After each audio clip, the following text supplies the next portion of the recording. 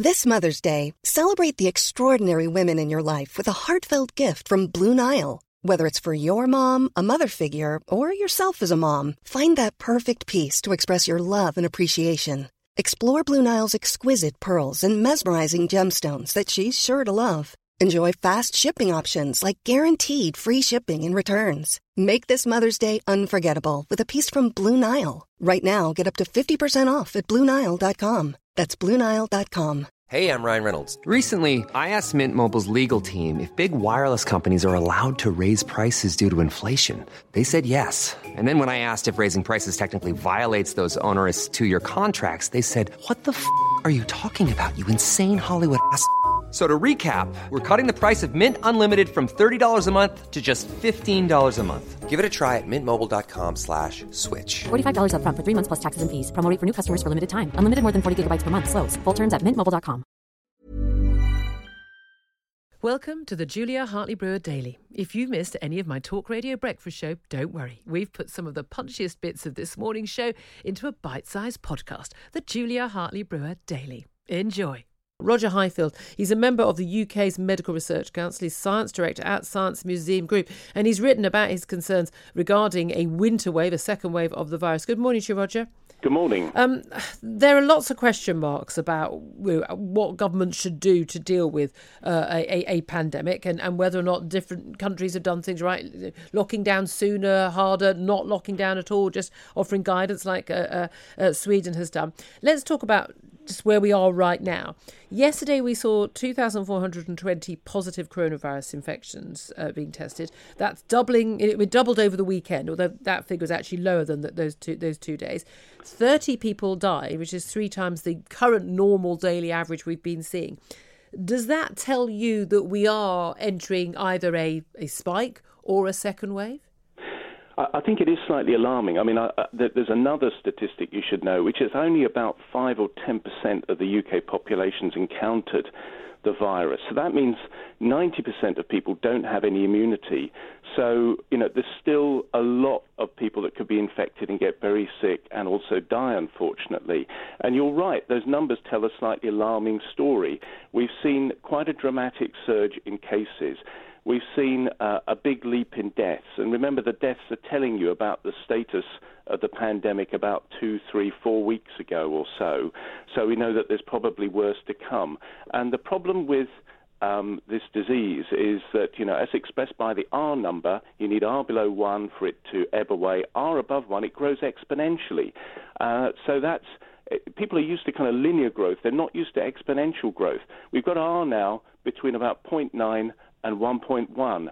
So we're just on the cusp of the epidemic taking off again. And that's why actually we do need to act quite promptly to nip it in the bud. And of course, it's such a difficult balancing act to get the economy going and yet protect people at the same time. I think we've all spent a lot of time talking about the R number in recent. We know. I think a lot of people now have got to grips with the exponential growth, and that the numbers can be very low, but it's the doubling rate. So, for instance, we new infections are doubling every 9 days. A week ago or so, they were doubling every 20 days. So we are seeing that, and that's back to the sort of doubling rate that we were in early April. So that's something to pay attention to. Now, when we were seeing even just a week or two ago, infections going up, largely among young people, but hospitalizations not going up and deaths not going up. And also that was the case in France and many other countries seeing infection rates going up as well. There were a lot of people, including a lot of medical and scientific experts and virologists, simply saying, look, we are seeing an increased infection rate because we're testing more. Our testing capacity has gone up also exponentially, and therefore we are finding people who we wouldn't have found it before. When you say, only 5 or 10% of the population have encountered the virus, that's the people we know about. But there's lots of evidence that there is this T-cell immunity, that something like 30% of the population may, or 20 or 30% may well actually just be able, from previous coronaviruses, very similar viruses, and actually have a natural immunity. We also know now that huge numbers of people can have this virus, and not only do they not get hospital treatment or die, they don't get any symptoms at all. I mean, not even a mild cough. And therefore, there is some talk that actually we may well be close to herd immunity already. We know places like Sweden, they think they may well be there. In which case, is there really a risk of a second wave? Because if you look at all the graphs, you look at all the charts of all the death rates, the hospitalisation rates and everything, for pretty much every country in the Western world, regardless of when we locked down, how much we locked down, whether there was a formal lockdown or not, as in Sweden didn't do that, they followed pretty much almost identical paths with the coronavirus, which are very similar expected paths for any other a virus of this sort. In which case, why are we fearing a second wave? Well, I'd love to, agree with you and feel relaxed about coming into the winter. But the reality is, if you read a big report by the Academy of Medical Sciences, they tried to get the great and the good to think about a winter wave. The worst case scenario, so this is a scenario, not a prediction, is that it could kill twice as many people as the first wave. And the reason we're worried about the winter is when you look at the behavior of other coronaviruses, and of course we don't know for sure with this one, you find that as people, give up their bikes to get back on the tube for the winter, as they gather more together because of the changes in humidity and temperature, other coronaviruses tend to cause more illness. And of course we tend to get flu waves as well. So the feeling has been that we've got to really suppress the pandemic before we go into the winter, and that's why there is general alarm among most experts. And I agree with you. There are others who dispute this. That we've got to do something quite prompt now, so we don't get back in the same kind of mess we got in back in March of this year. You mentioned that worst case scenario, and again, it was a reasonable worst case scenario. But again, that, as always, as we saw with Professor Neil Ferguson from Imperial College and his worst case scenarios, that was assuming no social distancing and no reasonable measures being taken. The vast majority of people I see now, they're wearing masks when in public transport in shops, they're washing their hands, they're sanitising, they're being careful, they're socially distancing. I mean, some people aren't, but there are always going to be some people who break the law, and the rest of us being safe keeps us safe from them. There is no reason to think that we would suffer the worst case scenario as long as people maintain the reasonable social distancing measures and the hygiene measures that we've already been doing, most of us, since about February. Well, I agree with you, except that, as you pointed out right at the start, we've had quite a big jump, quite a big change in the nature of the pandemic in the last 2 or 3 days. And as we found, in March, if we'd locked down a few days earlier, we would have saved thousands and thousands of lives. So you've got to be really quick when something grows exponentially. And that's why, there is going to be this announcement this afternoon to tighten things, to make sure we don't get back in that mess all over again. Once it starts spreading like wildfire through that 90%, which again, I agree with you, some people don't believe the 90% figure, but that's the general consensus figure, then we're going to be in real trouble. This thing, I'm not a scientist, I'm not a medical expert, I never pretend to be. I do try and read around and read what the alternative viewpoints are. I've never been sort of a lockdown skeptic. I'm happy to go along, let's be careful. However, the evidence seems to be pretty clear now. If you're under the age of 60, your chances of having any serious effects from this virus are pretty much, they're as low as they could possibly be. You've got more chance of being hit by a bus and dying, frankly, on any given day, by a long way. It is mostly, so 9 out of 10 deaths are people over 60. 5 out of 10 deaths are people over 80, who realistically, with all due respect, and I've got parents in their late 70s, hello if you're listening, but realistically, people in their 80s don't actually have very many years to live. There is going to be a trade-off, and we always know was going to be a trade-off between keeping our economy going and allowing people to have the general liberties of going about their lives and children going to school and all of the costs of a lockdown in terms of people dying from cancer treatments, that they can't have cancer without getting treatment, heart attacks because they're afraid of going to hospital, all of the mental health effects, all of that added in, versus keeping some people alive who would otherwise die of coronavirus. I worry that we are making the wrong choices at this point, and that actually, realistically, we now know that the vast majority of people in this country, now we have much more information than we did in February and March and April, when we hit the peak, that actually, this is not a high risk for most people. We don't shut down our economy every year when there's a bad flu virus doing the rounds, and we often lose, tens of thousands of people to that. Why would we shut down our lives for the coronavirus? Well, I think the first thing to say is the reason we were wrong-footed by coronavirus at the start of the pandemic was we treated it like flu, and we realised that was a mistake. And what's pernicious about coronavirus, and you alluded to it earlier, is that quite a substantial number of people, and it depends which study and which circumstances, which age group, let's say about 40% can be infected. They shed virus, they feel reasonably fine, and they're infecting everyone around them. And the problem is, and again, it depends on the circumstances. Let's say 1% of people exposed to the virus die. Well, the problem with this is it's less than that, isn't it? It spreads so easily that yes, there's a preponderance of elderly people, but that's a lot of people. If you accept we've got 90% of people who've not been exposed. And 90% of the UK population, and 1% of those are going to die. That's a huge number of deaths. But it's not. But it's not. It's not got a 1%. It's not got a 1% death rate. I mean, can we not shield?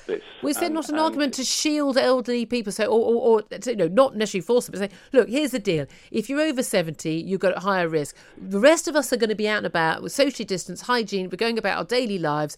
But you should probably keep yourself safe and keep away from people. Would that not be a more sensible way of keeping people alive?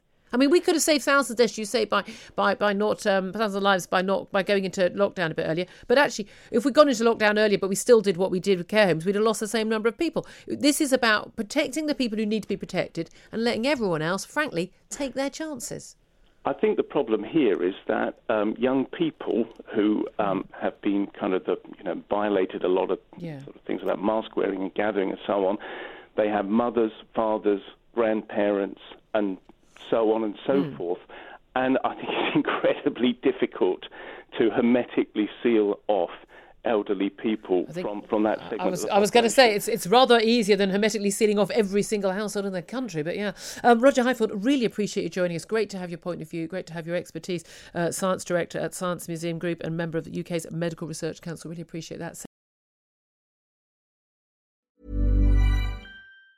If you thought the only way to get a more defined jawline with natural-looking results was through surgery, think again. Juvederm Volux XC is a non-surgical injectable gel filler that improves moderate to severe loss of jawline definition and can help you achieve natural-looking results with little downtime. Even better, this improved definition lasts up to 1 year with optimal treatment. No maintenance required. Improve jawline definition for a smooth, sculpted look with Juvederm Volux XC. For important safety information and to find a licensed specialist, visit Juvederm.com. That's JUVEDERM.com. Not for people with severe allergic reactions, allergies to lidocaine, or the proteins used in Juvederm. Common side effects include injection site redness, swelling, pain, tenderness, firmness, lumps, bumps, bruising, discoloration, or itching. There's a risk of unintentional injection into a blood vessel, which can cause vision abnormalities, blindness, stroke, temporary scabs, or scarring. Talk to a licensed specialist to find out if it's right for you.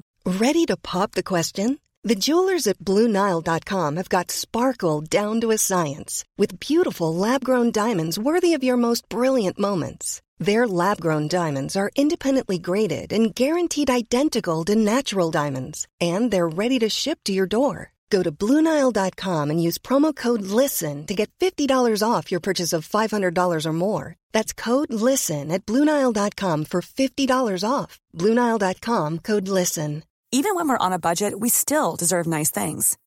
Quince is a place to scoop up stunning high-end goods for 50 to 80% less than similar brands. They have buttery soft cashmere sweaters starting at $50, luxurious Italian leather bags, and so much more. Plus, Quince only works with factories that use safe, ethical, and responsible manufacturing. Get the high-end goods you'll love without the high price tag with Quince. Go to quince.com/style for free shipping and 365-day returns. Talk Radio Breakfast with Julia Hartley Brewer and The Times. Be well informed. Right, now let's talk about the other big story doing the rounds, and that is the extraordinary scenes in the House of Commons yesterday when the Northern Ireland Secretary, Brandon Lewis, was asked whether or not the new bill to be published today to change parts of the Brexit deal, the withdrawal agreement relating to Northern Ireland, whether or not that could break international law. It was a question from a Tory MP, Bob Neill. Brandon Lewis replied that yes, it would, in a very specific and limited way. So I'm looking forward to using that defence when it comes to breaking coronavirus rules, eh? Let's talk to Kevin Marr. He's a former Labour advisor to the Northern Ireland Secretary Sean Woodward, and he's also author of United Ireland, Why Unification is Inevitable and How It Will Come About. Good morning to you, Kevin. Morning, Julia. Lovely to speak to you. It was an extraordinary moment in the House of Commons yesterday. You can see the faces even of the backbench Tory MPs when Brandon Lewis said this. Theresa May also criticising this new bill to be published today and saying, look, it risks undermining trust in the UK government because it strikes future trade deals if we are saying, well, we will or we won't breach particular aspects of an agreement. This all relates to the withdrawal agreement, doesn't it? Which is a legal international treaty. Why is the government saying they can justify breaking it in a very specific and limited way? Well, the bill, the text of the bill, we won't see until this afternoon. So we've got this kind of extraordinary situation for the last couple of days from the leak that went into the Financial Times 2 days ago, that the government's intention was to resile from the commitments that it had made. And you're right, they're ensconced in international law from the withdrawal agreement last year. So it's a big dramatic moment, and I think this has got to be seen in the context of the government's ongoing negotiations with Michel Barnier and with the EU about the nature of the Brexit deal. I think that informs everything that's going on at the moment. I mean, there are some people who suggest that this internal market bill that's going to be published today is really a fairly gentle exercise in policing post-Brexit arrangements between the British government and the devolved administrations. But of course, as you say, there's a particular issue and a particular sensitivity around Northern Ireland and the Ireland Protocol. And I think a lot of us understand that. But the key thing about this that the government was saying was that this was about what we're going to do in the event that we don't have some sort of free trade deal with the government. Now, we have seen also the resignation of Sir Jonathan Jones QC. He's the Treasury Solicitor. He's the government's top legal official. He resigned in protest over this plan, in his view, to sort of tear up parts of the Brexit deal. Theresa May, the former Prime Minister, also said this would undermine our trust in the UK government. There is a fair point, though, that actually, the EU constantly breaks international law and international treaties. It breaks its own rules all of the time.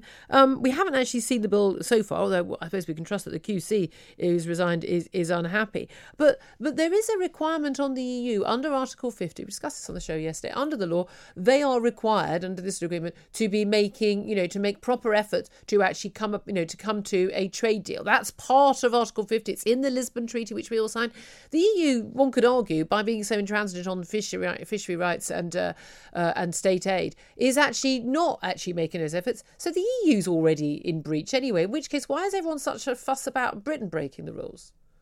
I think it's a sensitivity about Northern Ireland and the Northern Ireland Protocol. It comes back to, this was the big sticking point in securing the Brexit agreement that we've got so far anyway. I think the assumption was at the very, very start, Theresa May back in 2017, sorting out the arrangements for the Irish border, because of course there's a land border with the European Union and the British state, which is different, of course, to Scotland and Wales. That was going to be a fairly straightforward thing to get past, and of course it wasn't. It was a very, very difficult issue in terms of domestic politics and in terms of the support that the Irish government's got with the European Union to kind of ensure that there is no hard border on the island of Ireland, which of course is one of the kind of underpinnings of the Good Friday Agreement. So there's a lot of sensitivity about any reference to that border and any kind of, as I say, resiling from commitments that have already been given. And you're right, there's been a reaction in British politics. Bob Neill, chair of the Justice Committee, Theresa May, obviously as a former Prime Minister, voicing concern at the phrase that Brandon Lewis used about there would be a very specific and limited breaching of international law, which of course has got lots of people talking about, well, I'll use the same defence for my parking ticket. But it, in a sense, the big issue is looking, of course, to the EU, which, as I say, is in absolute lockstep with the Irish government. So if there's going to be, some hardball negotiations, that does play both ways. But it's also the question of how this plays in America as well. We've got a presidential election. We've got a kind of loose promise from Donald Trump for a big comprehensive trade deal. He might not make it, of course, back in November. If Joe Biden wins, Joe Biden, as an Irish American and a big supporter of the Good Friday Agreement, will take a very dim view of this. And some of his outriders already in the last day or so have been saying that they're very, very concerned with developments here. Yeah. And of course, the Democrats control the process for ratifying a trade deal anyway. And they've already said... a lot of saber-rattling on Capitol Hill. Yeah, just finally, very briefly, if you will, Sir Keir Starmer, the Labour leader's reaction to this was last night, and he did various interviews, but he seemed to be very much focusing on, look, we need to get a deal. It seemed to me, despite the fact that obviously he got a huge amount of support because he is a leading Remainer, that actually he kind of wants the whole Brexit issue done and dusted and wants to move on. Yeah, absolutely. I think he probably speaks for a lot of people in this country that just want to get past this and move on anyway. But I think it's also significant. It's a significant sense that, look, I'm not refighting battles of the past and wasting energy on that. Let's just get this sorted and get through it. Goodness me, don't we all feel that way? Lovely to speak to you, Kevin Marr. Thanks for that. Those thoughts, former Labour advisor to former Northern Ireland Secretary. Talk Radio Breakfast with Julia Hartley-Brewer and The Times. Know your times. Delighted to welcome right now the Health Secretary, Matt Hancock, to the show. Good morning to you. Good morning. How are you? Good morning. Well, I've got to be honest, I'm quite miserable and angry and depressed this morning, Health Secretary, thanks to the announcement of the new measures, the first national measures to be reimposed since restrictions eased in May. £100 fine if you have a social gathering of more than 6 people. It's going to be illegal from next Monday. Can you explain to me and all the other people listening who've been doing the right thing from word go? We've obeyed all the measures, washing our hands, we're wearing masks, we're going back to work, we're doing everything we can. Why us not meeting in households of, say, maybe there are 3 kids in each of the families, so ends up being 8 of you meeting in your home, outdoors, doing everything right, not hugging or kissing, anything like that. Why us not meeting anymore is going to make a blind bit of difference to what 20-year-olds in Bolton or Manchester are doing who are spreading the virus. Well, sadly, Julia, we are seeing the spread of the virus predominantly between households. Yes, amongst young people in for instance, in Bolton, where I've had to take some really firm action, but also across the board. And we've got to protect jobs and livelihoods, and we've got to protect education. So important that the kids have got back to school, and tackle the virus where we see it being transmitted. And also there were totally, I think, understandably, people were saying, well, I don't know what the rules are. Because there was a complicated set of rules that we'd brought in place as we'd lifted lockdown, and so we brought in a much simpler and straightforward rule. Well, we know, don't we, from when Boris met with MPs last week of his own party, when he asked how many people were allowed to gather in different households, people didn't know the rules, and they're the MPs who voted for the laws allowing some of this. 6 people from separate households, adults and children, indoors, outdoors, homes, gardens, pubs and restaurants. A lot of people are very confused. So they can't meet with 7 people or 8 people, whether they're from separate households or the same household, even in the pub or at home. But they can go to the pub, have a table of 6 people and be surrounded by all the other people. There's obviously a good reason for this. Can you explain why it is that you can have strangers around you in the workplace, on the train, on the bus, in the supermarket, anywhere, but you can't have people around you? That's then breaking the law. So it's super simple. You can't gather in groups of more than 6. Now, in a pub, for instance, go to the pub, group of 6, fine. It is the pub's responsibility to ensure that your group is separate and doesn't pass on to other groups. And in fact, we're strengthening the law around the pub's responsibility as well. So exactly as you say, the rule is that your responsibility is not to gather in groups of more than 6. When you go to work, it's your employer's responsibility under law to make sure your workplace is COVID secure. And we're finding very little transmission from workplaces. Occasionally it happens and then we go in and take action, but very little. And obviously schools have a set of rules that work for schools as well that we've done a lot of work on. So precisely to keep it super simple, we have the rule that you can't gather with more than 6. Okay, but you can be around plenty of other people who may or may not have the virus, who may or may not be socially distancing, but you're not breaking the law. I mean, do you No, but they understand will why? be. No. Well, they'll be No, breaking the law, but you're not breaking the law. That's the thing. An awful lot of people are going to say, I don't understand why I can be being in places where other people are breaking the law, or even be around a load of people who aren't breaking the law, but just because I don't know them, it's not a criminal offence. But if I know them, then I am breaking the law. Do you see why a lot of people will think this is insane? No, I totally disagree with you. The rule is super simple. You don't gather in groups of more than 6, and it is if you're, say, in a pub and there's another group, it is the pub's responsibility to keep those two groups socially distanced. That's what the rules are.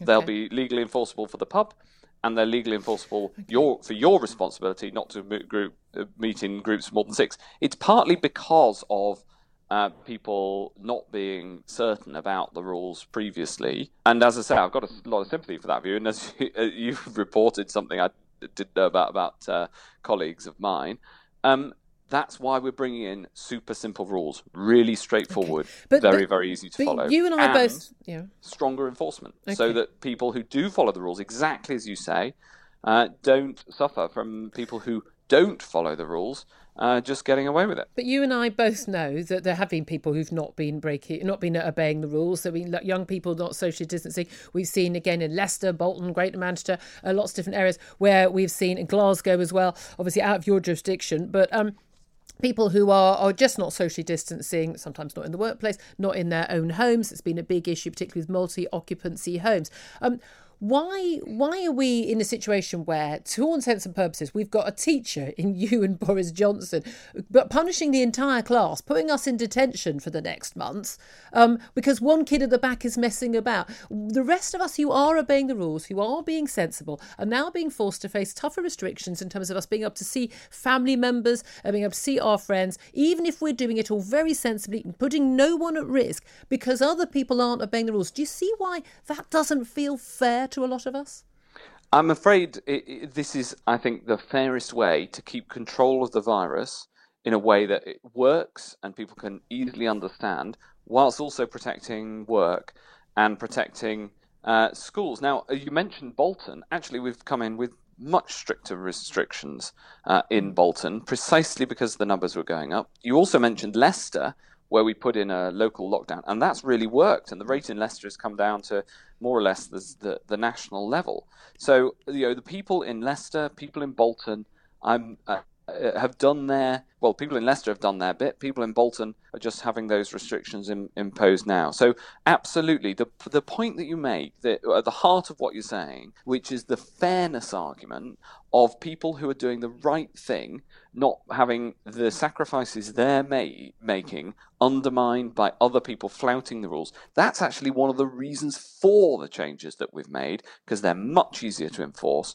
The police, I met the police, heads of the police, with the Prime Minister and the Home Secretary last week. They were really clear. They said you've got to have simpler, more straightforward rules and fines so that if people break them, we can easily sort it out. What about the people who are saying that these measures are not going to make any difference to those who will carry on flouting the law? Then we'll bring the police in, right? Okay. That's part of the purpose. And the fines start at £100, but they go up to £3,200 for repeat offenders. All right. Exactly. So I think we're on the same page. Are we allowed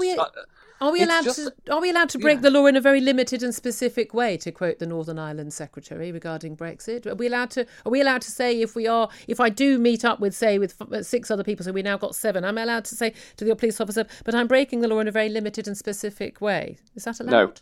No. It's not obviously a defence? No. Are you sure about that? Because your government does seem to think that is a defence for breaking the law. No. The question of delivering Brexit is completely separate to the question of controlling the virus. And I think we could probably agree that we need to get on and deliver Brexit, and we need to do it in a way that protects the peace in Northern Ireland, which is the approach we're taking. Let's come back to the issue of the virus, okay? But I know that we are seeing new infections are going up. We know we've seen that they're doubling at a rate that we were seeing back in early April. And the last time we spoke, we were saying there wasn't an increase in hospitalisations and deaths in France, and you pointed out there were. We've now seen a rise in the death rate here, or death numbers here in the UK. There are also those who are saying that actually, we have to, as we have come out of lockdown, as we see schools return, universities coming back, people going back to the workplace, that we do need to accept that there is a risk, and it's a trade-off of risks, the economy, deaths from people not, for instance, getting treatment for cancer or heart disease and the like, versus people dying of COVID. Do we not need to have a more honest conversation that should be led by the government about the number of people who will inevitably die from coronavirus this winter in return for the rest of us getting back to some semblance of normal life and getting our economy going? Do we not need to have an honest conversation about this? Well, we absolutely are, I think. I think that I totally get and I feel and these competing challenges, right? So, for instance, getting work back whilst at the same time and getting the schools back whilst at the same time controlling the virus is a way of balancing. So we accept that we are going to see people die. Every year we see thousands of people die from flu. A few years ago, I think we had 15,000 people died from flu. We may have a bad flu virus this Christmas. Coronavirus may carry. Give me an idea. What sort of level of deaths do we think is acceptable for the rest of us being able to go about our normal daily lives? So I was going to come on to this point because we do have to balance these issues, the difference between livelihoods and controlling the virus. But the thing about this virus is that in its normal state, without any social distancing, each person passes it on to 2 or 3 others, and it doubles every 3 to 4 days. But we are socially distancing. Hold on, Julia. Let me just explain. Or try. I'll try to, and you tell me whether I do it very well. The point is that if this virus gets out of control, then it shoots up. It isn't that you can control it at a higher level. It's that it shoots up, and we've seen that in different. We saw that here, and we saw it all the way around the world, and then we've seen it in other countries in Europe as well in the second wave. And so the challenge is that it doesn't matter at what level the virus is. If it's shooting up, it's going to keep going unless you take the action that's necessary. So that's why it's so important that we follow the rules, that we keep the virus under control, because there isn't that trade-off. What there is a determination to try to get the balance right. We also know that the vast majority of people who die from this virus are elderly people, perhaps in the last few months of their lives anyway. It's all very tragic and awful for them and their families. No one's saying it isn't. We're not saying old people are expendable. I'm not suggesting that for a moment. But nevertheless, shutting down an entire economy, massive restrictions on the liberties of millions of people. We had all education affected. It's still being affected. Children aren't living a normal life at school right now. In return for keeping a few thousand people who very tragically are near the end of their lives anyway, because those are the people who are realistically going to die. Is that a fair trade-off? Because a lot of people now are questioning whether it is. That isn't the choice that's available to us. The choice that's available is, do we see hundreds of thousands of deaths? We're not going to see hundreds of thousands of deaths. No, that's not. Well, we're not. You're right. But we're not because no one. No, but Matt Hancock, no one is suggesting we all go back to completely normal life. We can carry on social distancing. We can wash our hands, and we can have our masks on, as they've done in Sweden. And there's no reason why we would see hundreds of thousands of deaths, or even tens of thousands of deaths in that circumstance. And you know that. No, I don't agree with that. The point that I'm trying to make is that once the virus gets out of control, as we've seen in other countries, then it keeps going up. It doesn't level off. It keeps going up. Sweden didn't see it keep going up. It's gone down in exactly the same rate at which it's gone down in every other country that's done a lockdown. One of the key things about this pandemic we've seen... Hold on. Yes, it has. You can look at the graphs. I can tell you exactly what's happening in Sweden. In Sweden, they saw 10 times the number of deaths in neighbouring Norway. There are perfectly reasonable explanations for why that happened in Norway and why that happened. It's nothing to do with that lockdown. The reasonable explanation is that the Norwegian government took action very similar to ours. There are plenty of other explanations to explain large aspects of that as well. It's too much to go into right now. No, it isn't too much to go into. It's really simple. Norway took action similar to ours, and Sweden didn't. And Sweden had 10 times as many deaths. I don't want to see the pattern of the pandemic has been remarkably similar, or some would say almost identical in virtually every country, regardless of when they lock down, how far they lock down, whether they lock down or not.